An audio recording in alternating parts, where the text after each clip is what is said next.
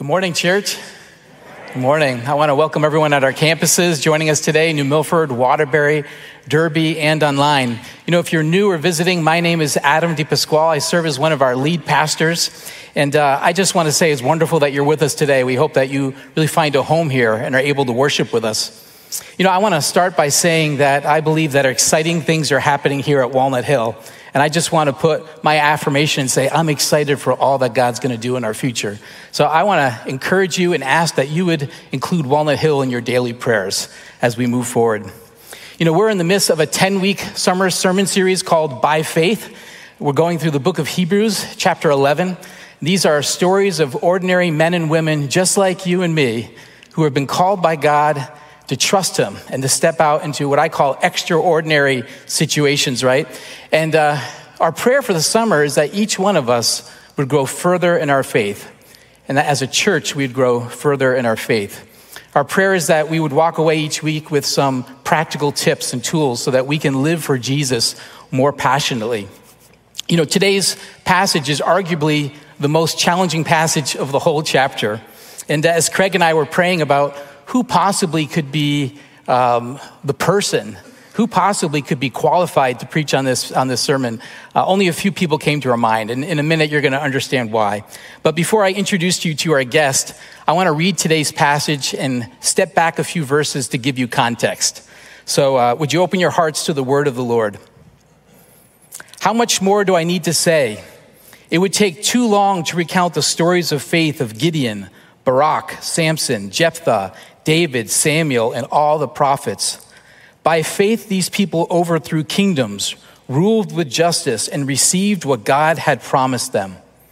They shut the mouths of lions, quenched the flames of fire, and escaped death by the edge of the sword. Their weakness was turned to strength. They became strong in battle and put armies to flight. Women received their loved ones back again from death. And here's today's passage. But others were tortured, refusing to turn from God in order to be set free. They placed their hope in a better life after the resurrection. Some were jeered at and their backs were cut open with whips. Others were chained in prison. Some died by stoning. Some were sawed in half, and others were killed with the sword. Some went about wearing skins of sheep and goats, destitute and oppressed and mistreated. They were too good for this world, wandering over deserts and mountains, hiding in caves and holes in the ground. All these people earned a good reputation because of their faith, yet none of them received all that God had promised. You know, last week we saw that as Christ followers, so often following Jesus means walking through challenges and obstacles. And today we see that sometimes life brings persecution, ridicule, hardship, trials, seasons where we lose any sense of control that we even thought we might have had. Seasons where we go, Lord, where are you? And so today, rather than focus on the stories in this passage, we wanted to focus on the overarching issue here. How do we trust God when we're going through hardship? How do we walk through life when we don't know where God is? So I'm blessed today to introduce our special guest. Peter Scalzo Jr. has been coming to Walnut Hill since the 1980s. He's served on our elder board. He helped start our cancer support group, which ministers to individuals and families who are walking through cancer journeys. Peter's been on our Celebrate Recovery leadership team for 9 years. He's currently serving as our Celebrate Recovery leader. Many don't know this, but Peter travels throughout the region, meeting with pastors and churches, helping them learn how to become more compassionate and start care ministries. Maybe you're one of the 1,000 people that Peter has visited in the hospital and prayed with when you're going through a hard time. See, Peter has walked through his own cancer journey for the past 18 years. Probably most personal to me is that I counted a blessing that Peter's a friend, and that when my wife was diagnosed with cancer a few years ago, he was one of the first people I called on the phone. And I'm so grateful that he picked it up. In that moment, Peter became my pastor. So church, would you please honor and welcome Peter Scalzo Jr.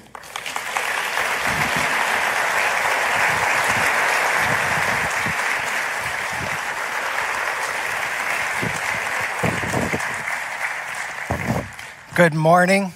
I have water and tissues with me, so we're not sure what's going to happen this morning. I may actually use both. It's my pleasure to be here this morning. I've actually been part of Walnut Hill Community Church now since 1986. I was 2 years old then. No, that's not true.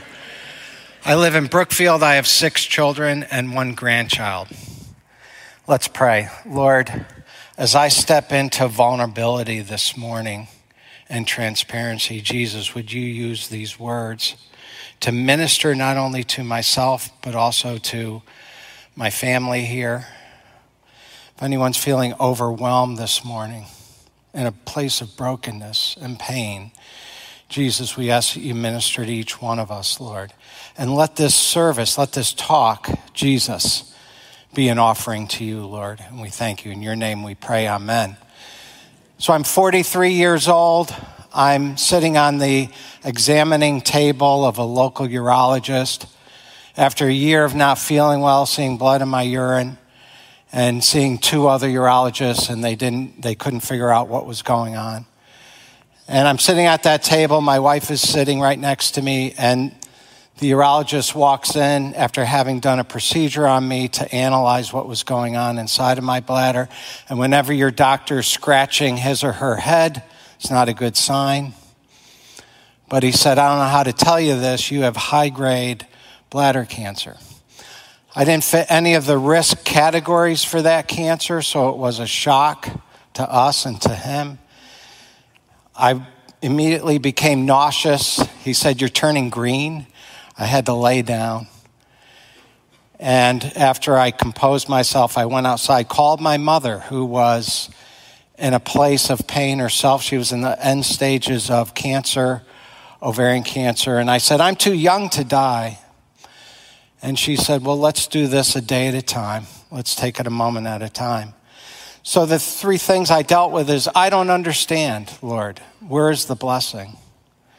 What do I do with the fear, anger, and sadness? Lord, is it okay? I'm a man of faith. Can I experience fear, anger, and sadness? Do I have permission to do that? Does it mean that I have a lack of faith? And I was entering a space that was not only a physical battle, but it would be an emotional and spiritual growth for me also. He was going to use this journey to strip me down and then to build me back up. Pastor Adam has asked me to speak this morning about faith and endurance. A lot of you could be up here this morning as experts on this topic.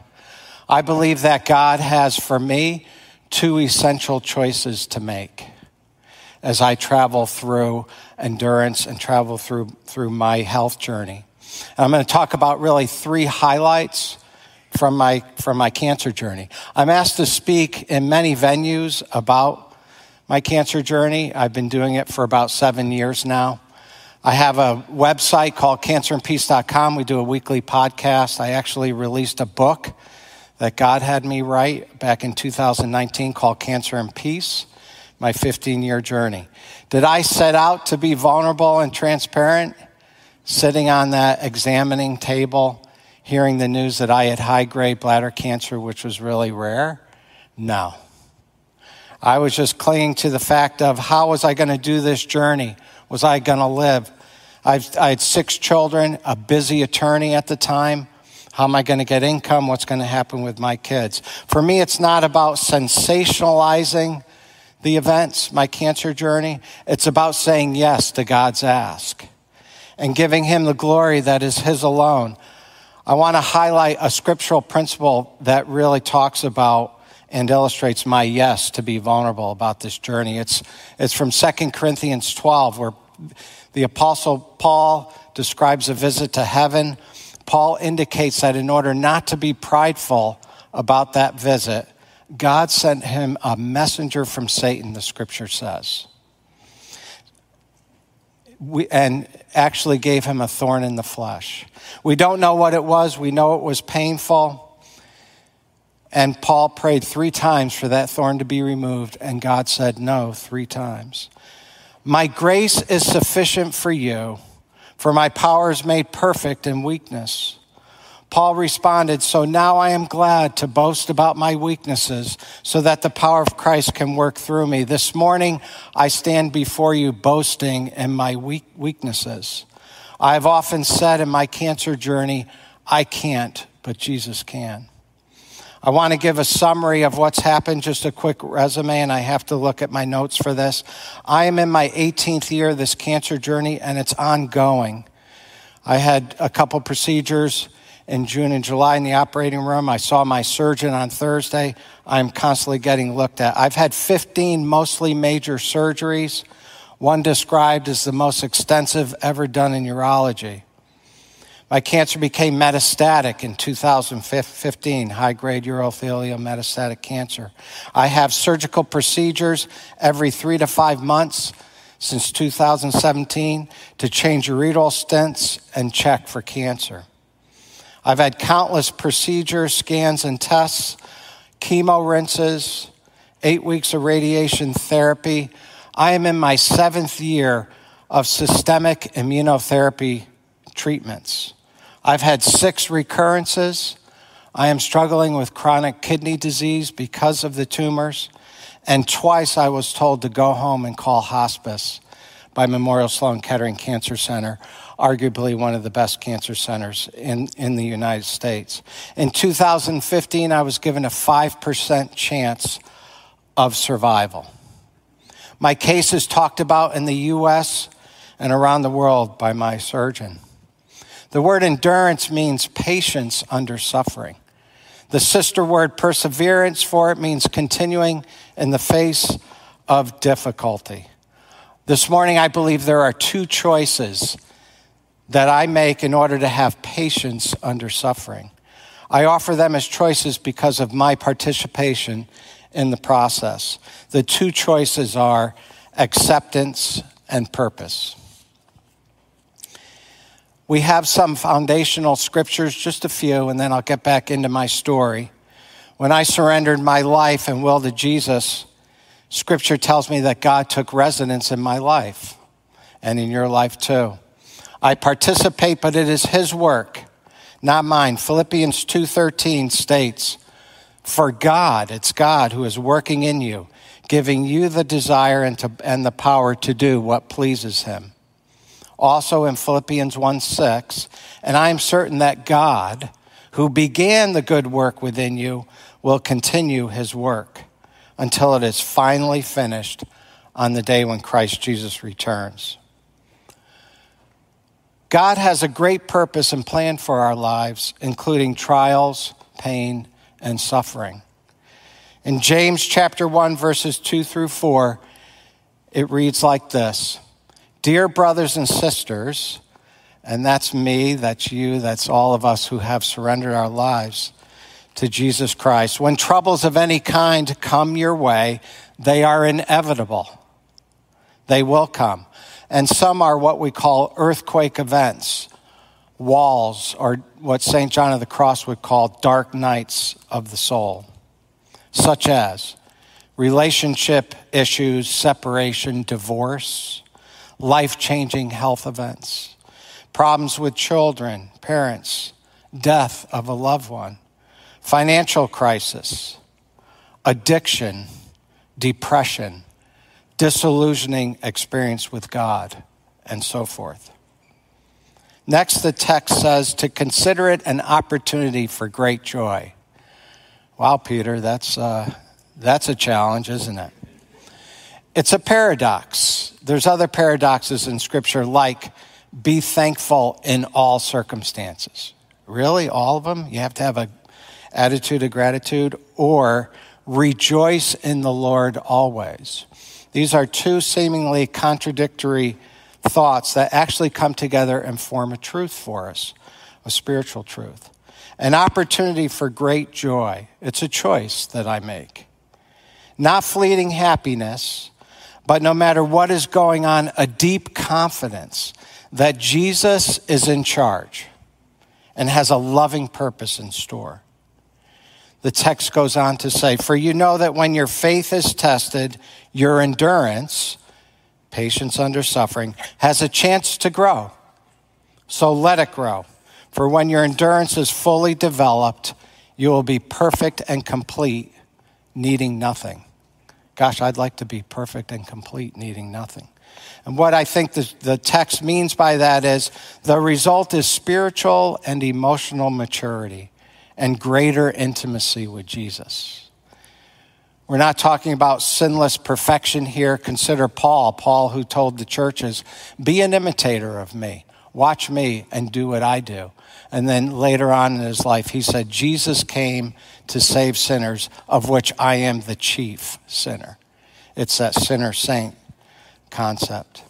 And finally, in Luke 8, it's the story where Jesus and the disciples get in the boat to travel to the other side of the Sea of Galilee. Jesus purposefully directs the men into a storm that they can't handle. It's a very interesting text. Jesus is asleep in the boat. You may remember this story. When they finally exhaust all their efforts, I've done that many times, and believe they will die in the storm, they wake him up. Jesus goes to the bow of the boat and calms the storm and asks them the question, where is your faith? Or where is your trust? And I would just say this, church, that my storm is a mirror for me. What has he shown me about myself? My storm has caused me to journey inward, to discover myself, and to be a man in the mirror, to really look at who I am and my trust in God, my brokenness, who I am. My personal story illustrates that even with the faith of a mustard seed, God can do great things. There have been times when I have been in the pit of disillusion and doubt, and God has come through and done great things. The question is, how does Jesus want to transform me in the storm? What hinders me from surrendering and trusting in him? I've prayed over a lot of people to be healed from cancer, and I always want to see that. Abba, Daddy, please heal. But underneath it all is, God, what are you showing this person? What do you want to do in their lives? How are you transforming this person? The concept of purpose is essential for understanding suffering. Purpose is a pathway to hope and peace. Pain that acts as a conduit to show me my brokenness and dependence on Jesus is redemptive pain, not wasted. Sometimes we may never know the specific purpose of the reason for pain and suffering. Job did not know of the interaction God had with Satan. When Job asked God for an explanation, God responded in his sovereignty, where were you when I laid the foundation of the world? These are questions that I've had to ask and answer. Can I surrender and trust in Jesus in my storm? Is he trustworthy? Do I believe he is weaving a tapestry of my life, even though all I see is the chaos underneath of threads going everywhere? Can I walk in dependence on and trust, especially when I don't understand his plan or like his timing? Can God really weave his plan and purpose in the midst of free will, an enemy, and the brokenness of this world? Is he really all-loving, all-powerful, and in charge? July 27th, 2005, a few months after I was on the examining table learning about the cancer, I found myself at Memorial Sloan Kettering with one of the best surgeons in the nation, and it was the day of my surgery. We got there early in the morning. The plan was to remove the prostate, remove the bladder, remove a section of the ureter, and replace it with intestinal tissue. The threat was if the cancer had breached the bladder wall or any of those areas, I would live about 6 months. As I was being wheeled into surgery, I was quoting Galatians 2:20, the first part, for I have been crucified with Christ. It is no longer I who live, but Christ who lives in me. As I laid on the surgical table with my arms outstretched for the IVs, God spoke in my heart. And he said, I'm going to remove the physical cancer from you, and I'm also going to remove the spiritual cancer. And I was going under. I thought, what does that mean? And I don't like the sound of it. The surgery was successful. I was in the hospital for 3 weeks recovering. And I think the big takeaway for me was God's presence. A man would come into my room and he would mop the floor, just a worker. I didn't want to get up. The nurses wanted me to get up and walk, but I had a huge incision. I couldn't do narcotic pain meds, so I was in pain. But they wanted me to walk. And the man would mop my floor and hum, "Blessed Assurance, Jesus is mine." And it was as if there was a thick blanket that would descend and cover me, and I started to weep, and I would get up and I would do my rounds. I never spoke with that worker. He would just be there every morning. I remember looking in the mirror in the restroom in my gown and all the tubes saying, there is no other place I would rather be than here right now because of the intensity of his presence. I also heard God speak into my heart that he wanted me to be transparent about the journey. I was like, you got to be kidding me.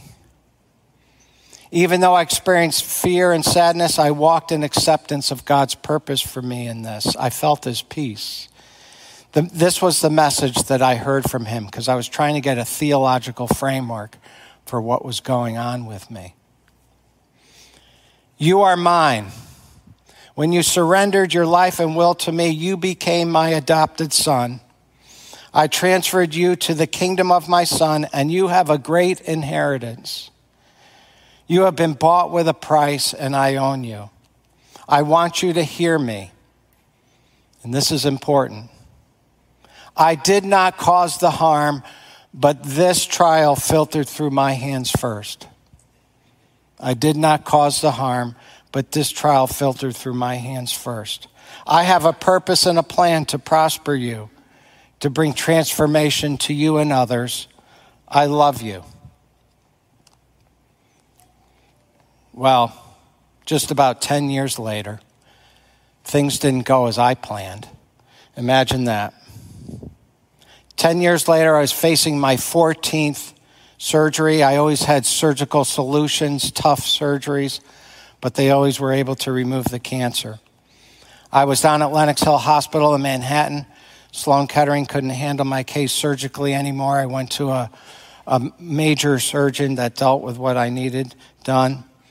It was November 2nd, 2015. This surgery would be a game changer, a sea change for me. Incredibly painful, yet incredible growth.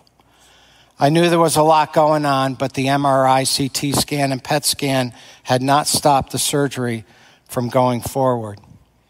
After 3 surgeons worked on me for 10 hours, I woke up in ICU with my surgeon sitting on my bed. This was the 3rd time I had been gutted out, revising my urinary system with more intestinal tissue. Due to the cancer, now both ureters, my bladder was revised, reconstructed with intestinal tissue. He was matter of fact, the cancer was much worse than what we thought. There were tumors all throughout the area, the region wrapped around my aorta. I would need a high-powered chemo, but the tumors had damaged my kidneys. There had been 50 years of experience between the 3 surgeons, and at one point they all stopped, looked up at each other and said, what do we do next? I saw plumbing drawings on the pillow sheet next to my head. He left my room and I knew what it meant. High-grade metastatic urothelial cancer. It had a 5% survival rate.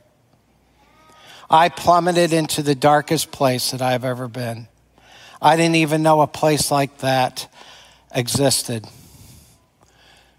St. John of the Cross would have described it as a deep, deep, dark night of the soul. Not just one night, but many. I laid in that dark ICU room with all the machines whirling away. I tell you now, I lost my footing. I was adrift in a sea of hopelessness and disillusionment. How could this be happening? I did not turn to God. I despaired and bathed in fear. What would my end-of-life journey look like? What would happen to my family?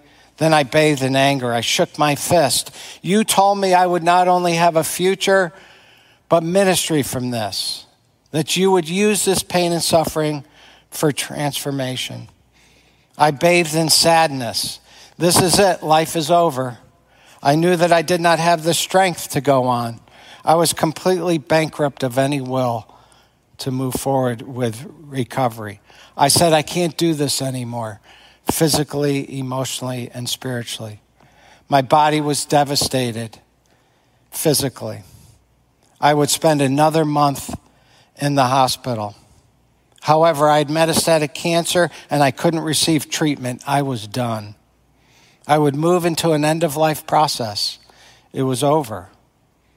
I had done end-of-life processes many times with folks from our cancer support group. Sloan advised for me to call hospice and get my affairs in order. My son stayed with me 24/7, playing hymns and reading scripture, but I could not respond. I wanted no guests. I was frozen with trauma and bathing in fear and sadness. My buddy Johnny D messaged me in the midst of this. How's it going? He said, I texted him back, it's dark and getting darker. Johnny D got down on his knees and asked the Lord what to do. The next morning, he showed up at the hospital with an empty journal. What are you doing here and what is this? After 4 days in ICU, I picked up that journal, began to write. I was completely honest with Jesus. My tough emotions poured out. Where are you? Why is this so terrible? Why have you abandoned me?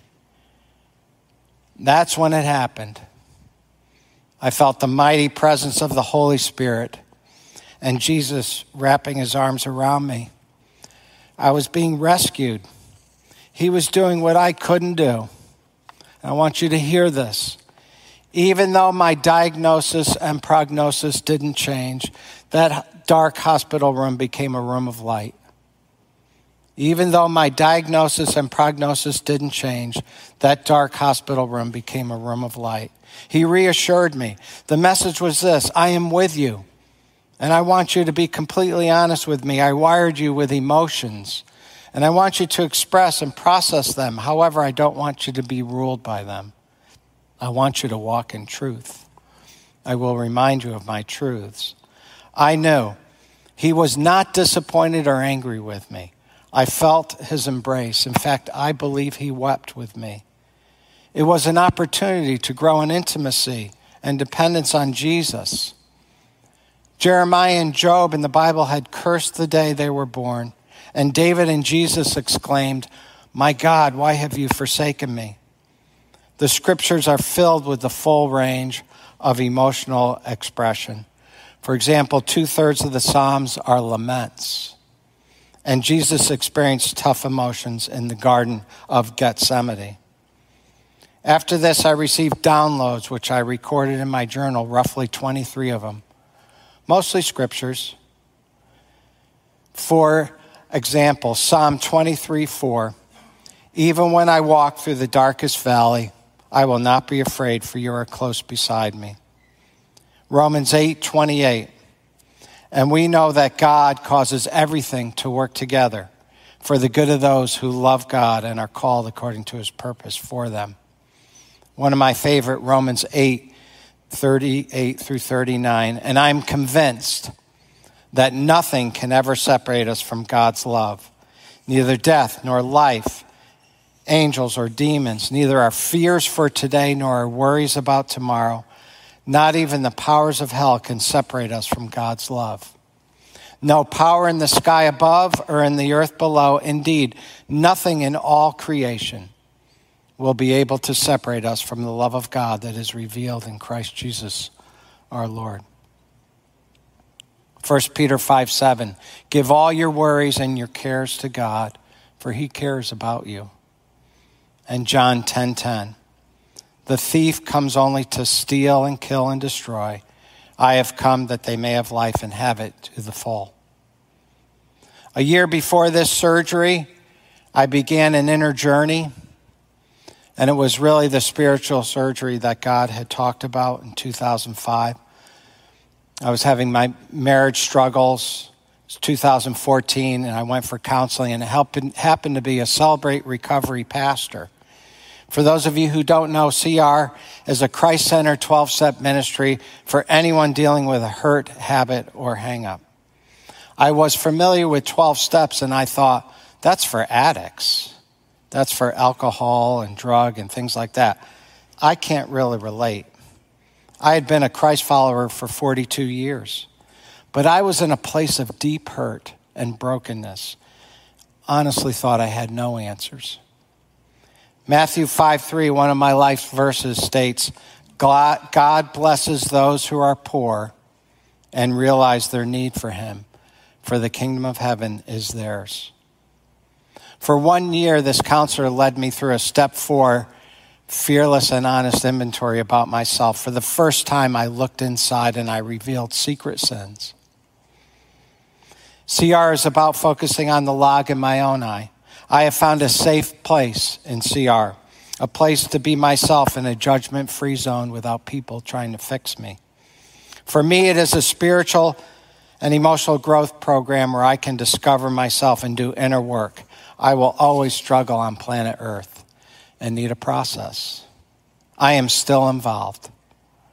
I introduce myself in CR with this. I am a grateful believer in Jesus Christ. I struggle with getting my value and worth from people and performance. I struggle and I'm gaining healing with resentment, unhealthy anger, and fear. And my name's Peter. This was the spiritual surgery God had promised. Acceptance.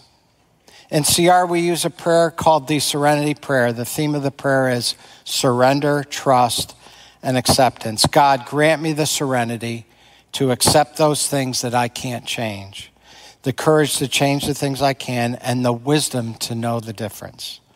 Living one day at a time, enjoying one moment at a time, accepting hardship as a pathway to peace. I've been helping to facilitate the cancer support group here at this church, which is in its 17th year. My buddy Keith Sherrick and I started it in 2006. We journey with people as they process grief and trauma. But a lot of times I ask them the question, how do you find peace? The answer is acceptance. It's a loaded word, isn't it? I grew up as an emotion stuffer. At a young age, I cried easily. I remember making a decision to not cry or show weakness or vulnerability. I became a robot who performed and I thought had no time for feelings. In reality, my feelings were buried alive inside, not dead. God wanted me to travel in emotional health. I love a program called Emotionally Healthy Spirituality. My cancer journey has meant one major aspect, loss. I left my law practice in 2017 to go on disability. Physically, I'm limited. I am divorced. I have to ask myself, am I honestly and prayerfully facing my losses and limits? I've had to face denial and also my own bargaining with God. When I process emotions, I attempt to identify and recognize what I'm feeling, and then prayerfully probe what is behind them. I ask the question, what does God have to say? For instance, I have to do a lot of tests and procedures to check for cancer. I feel anxiety many times, before the test, during. And after I acknowledge it, recognize it, Lord, I'm feeling this, I look at my experience with Jesus and I say, Lord, what am I scared of? And I'm fearful about a recurrence. Jesus responds, your faith is built on a bedrock of these experiences. I acknowledge his words of comfort. I am in charge. I love you. I am with you. I am safe. Nothing is impossible for me.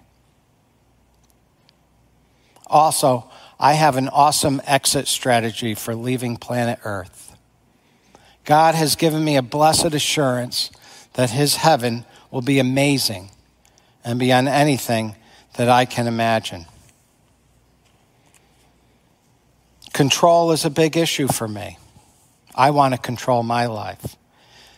There's a principle in CR that says, realize I'm not God. I admit that I'm powerless to control my tendency to do the wrong thing and that my life is unmanageable. In other words, I am not in control over my health, people, places, and things in my life, only in how I choose to respond. I am a broken man and need Jesus for life itself. I am open to trusting him in my pain and suffering, to surrender my life and will to him. I am open to maybe not seeing his purpose and plan, but know that he has great things in store for me. I am open to bringing to him my full depth of emotions, my dreams, and desires. I will end with this highlight and story. In 2017, the elders and pastors at this church had an all-night prayer vigil for me in the prayer room. There were about 21 of us. We asked for healing, comfort, and peace for myself and others. The truth of the matter is that I had seen people and loved ones healed physically from cancer, and I had also traveled end-of-life journeys with many others as they passed into glory. I was traveling in acceptance.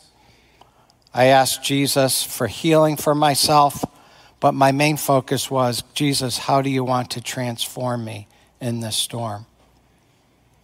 I lasted till about 5 a.m. that night, but I don't know if I've ever felt as much love and support than in that room with 21 guys. Before the all-night prayer vigil, I found myself at a New York hospital with my brother. In walked in a teary-eyed surgeon, a teary-eyed oncologist, and a fellow who was actually crying. We were all done. Tumors were throughout my urinary system and in the region. I went home. They sent me home to do an end-of-life process. I left YouTube videos of myself going through the serenity prayers so that my children could see how I process difficulty in life. I wrote a letter from my heart to each child. It took me 1 week to get through each letter. I was saying goodbye. I was working on acceptance, traveling through sadness. I did not know God's purpose or plan, but I was at peace. I prepared to visit heaven, watching near-death experiences and just being with Jesus. I did not care about material possessions or traveling. I cared about close relationships and leaving behind a legacy of purpose and faith. I got a call on some brand new clinical trials. I couldn't do chemo because my kidneys were so damaged. There are 3 major cancer centers that wouldn't do it on me. Those 2 clinical trials were phase 1 trials. My surgeon wasn't all that excited about the prospect. But 6 months earlier, the FDA had approved a brand new drug for people struggling with high-grade metastatic urothelial cancer with poor kidney function. He said, this is the only one we can try. We started the infusion. I had side effects. The surgeon scoped me in his office. I could see the tumor in my bladder when he scoped me. I said, wow, that's big. He said, well, it used to be the size of a tennis ball. Now it's the size of a golf ball. We went 3 more months. I had infusions every 3 weeks. I went into his office. We went back to his room. He inserted the scope, and he yelled, the tumor is gone. The tumor is gone.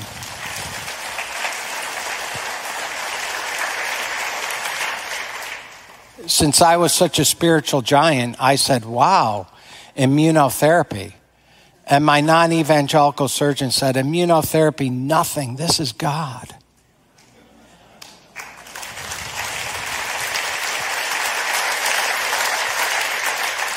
I had a response that less than 1% of folks get. Church, this is for you this morning. The docs call me an anomaly. I should not be alive. I am in uncharted territory. They really don't know what to do with me, so we keep doing the same stuff. God can do whatever he wants as he gets all the glory. I don't have time to go into what I do in the space of self-care to endure, but I'll just mention a few things as the list. Silence and solitude, contemplative prayer, walks and trauma exercises, a gratitude journal, and hanging out with life-giving people. God wants to use the comfort that I've received from him to give comfort to others, and that's why I spend so much time in the cancer space. So this morning as I wrap up, I really felt the Lord saying to me that there really should be an opportunity for people, for my people, to let go, surrender, and give over whatever you're dealing with. It might be the first time that you are going to let go and surrender and trust your life with Jesus. It may be that earthquake event going on in your life or that trial. But we're going to have an opportunity. Pastor Adam's going to come up in just a little while. We're going to have an opportunity for you to be able to let go, surrender, and give it over to Jesus.